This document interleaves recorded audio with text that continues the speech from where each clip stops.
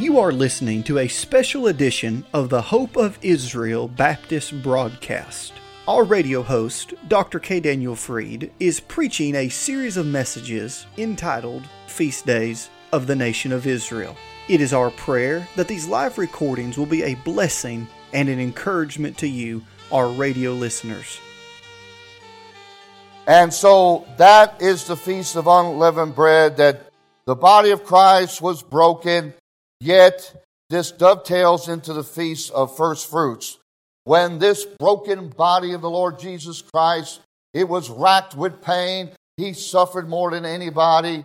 His body was torn apart. The crown of thorns, 2.5. I have a replica of the crown of thorns in my office, and it's 2.5 inches long, and they rammed that into his skull. His side was pierced. Water and blood came out of his side. Medical doctors tell us that when water and blood comes out of the side, it means that the heart has ruptured. The heart of our Savior literally broke. Can you believe that? Literally broke for you and I.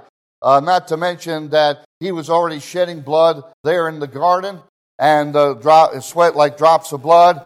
And it's a good thing he didn't die there, because if he had died there, we'd all be going to hell. Amen? And I praise God. I didn't get to talk about all that, about the second cup. I just ought to throw that in quickly, but that second cup is the second cup of blessing. You know why it's a cup of blessing? Because the Jews were delivered. Amen. Aren't you thankful? Had the Lord Jesus Christ taken that second cup, then he would have died there in the garden. I'm thankful he didn't take that second cup, aren't you? I'm thankful that the Lord Jesus Christ didn't bleed out there. Amen. I'm thankful he held on. Amen. It was already foreordained that he would come. I mean, the Son of God was already planning on the whole thing in eternity past. But the human side of him did not want to go through the pain and the suffering. And that's why it talks about he was obedient. He was obedient to death. You understand? The death of the cross. He obeyed. I'm talking about the suffering and the heart affliction that he went through. 100% God, 100% man, 100% of the time. Sinless, never could sin, didn't know how to sin, didn't want to sin, didn't have the compulsion to sin, didn't have a sin nature, was tempted 40 days and 40 nights by the devil. He was tempted by the devil, but he himself was not tempted within like you and I would have been tempted within.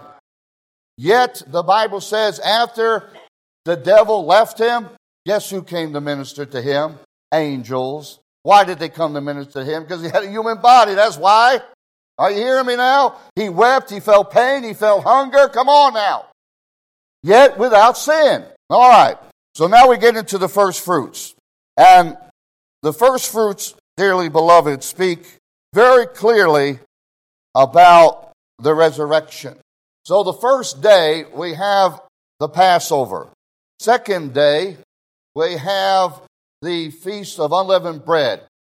And the third day, we have the beginning of the first fruits. All right, now, here's the thing. The first fruits, ladies and gentlemen, speak of resurrection. Resurrection. You are listening to a series of messages preached by Dr. Freed entitled Feast Days of Israel. If you would like to have a copy of this series in its entirety, you may call us at 844-644-4426. Now, if you're calling to receive this free MP3 CD, or if you have questions about who Israel's true Messiah is, that number, once again, is 844-644-4426. Or you can go to our website, www.hopeofisrael.net. There, you can find archives of each broadcast and an in-depth list of over 150 prophecies that the Lord Jesus fulfilled in the Holy Scriptures. That web address is www.hopeofisrael.net. And now, here is the remainder of today's broadcast. Now, we all need to turn to this because I think it's really good for us to read this. But we need to turn to 1 Corinthians chapter 15. You're all familiar with that, at least you should be. But we call that the resurrection chapter. Most of the chapter is devoted to the resurrection. It's devoted to the importance of the resurrection. Because, beloved, the Passover would not mean anything. The Feast of Unleavened Bread would not mean anything if Jesus didn't resurrect, right? But it is kind of coincidental that there is a mountain there, and it looks like a skull with two eye sockets and a nose socket. Give me an amen. And there's a garden there, and there's a tomb there that actually you couldn't see it back in the 1800s. They dug it up. It actually had a little window, and that little window was one of the windows that you could see into the sepulchre. That's all they could see, but they dug it up, and lo and behold, there it was, a sepulchre. We don't know if they laid the body of Jesus in there, but for tourists' sake, they cleaned it all up, made it nice. And I went in there. And when I went in there, I was all by myself. And, Jews kind of get emotional. Give me an amen. They get emotional. And I was really in there, and I was thinking about it. Now, I'm not, just to clarify, I'm not against the cross. I'm not against what the cross symbolizes. No. What it means. No. Songs about the cross, I'm not against it at all. But I'm going to tell you something, though. There was a view. My view changed a lot when I was in the tomb. It was. Now, I have to be, you got to understand that the cross to a Jew is something I got to get over.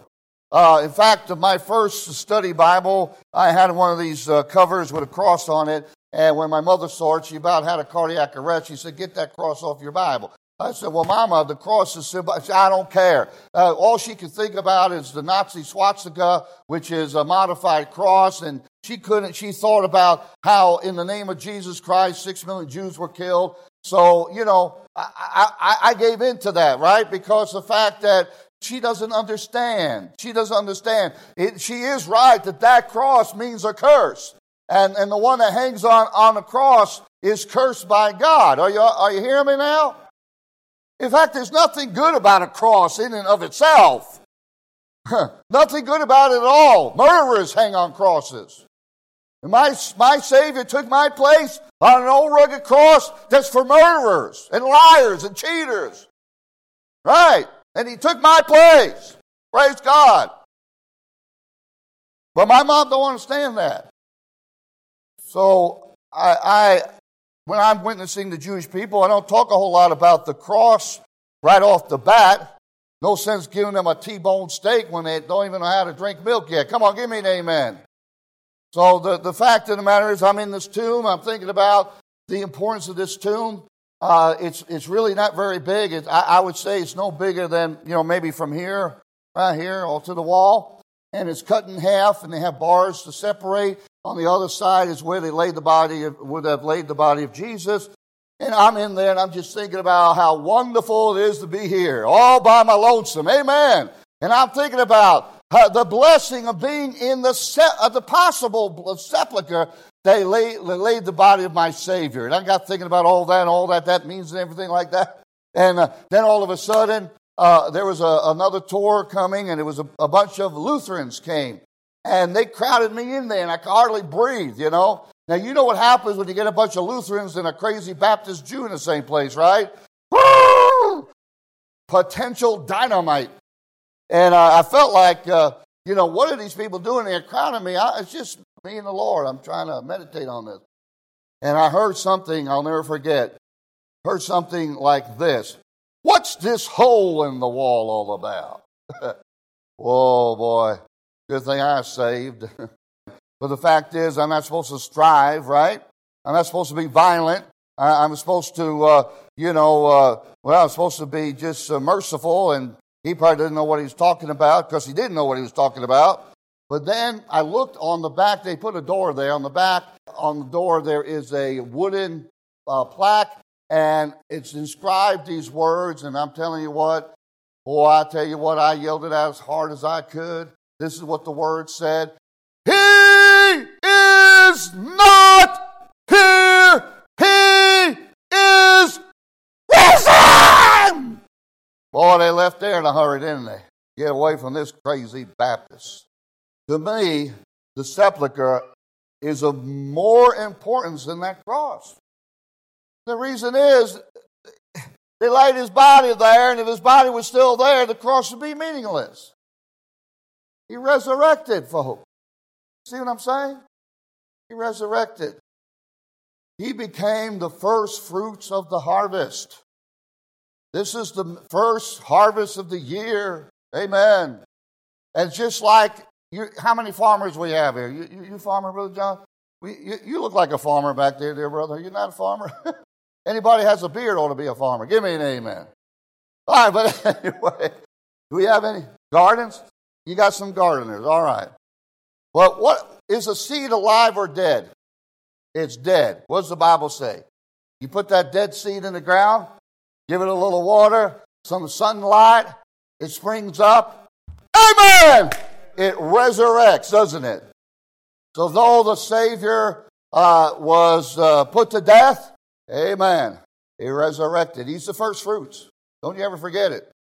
He's the first one that ever resurrected from the dead with a glorified body. Here's the proof text of that. Notice with me in 1 Corinthians chapter 15.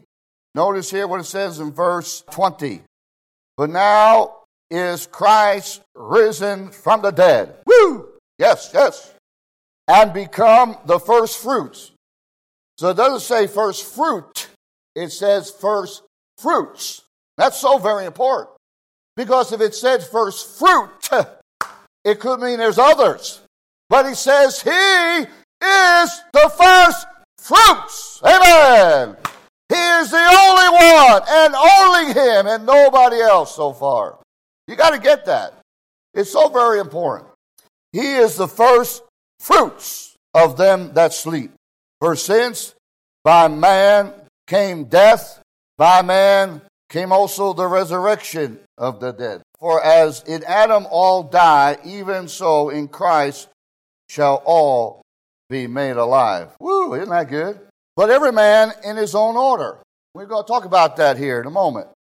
What order is he talking about? Well, I believe Jesus knows all about farming. I really do. Yes, indeed. Christ, the first fruits, there it is, plural. Afterward, they that are Christ at his coming. Well, what about that? So what that means, ladies and gentlemen, is that Christ is the first fruits. He is the first one that resurrected with a glorified body. There will be nobody like him with a glorified body until the second coming. Are you hearing me now?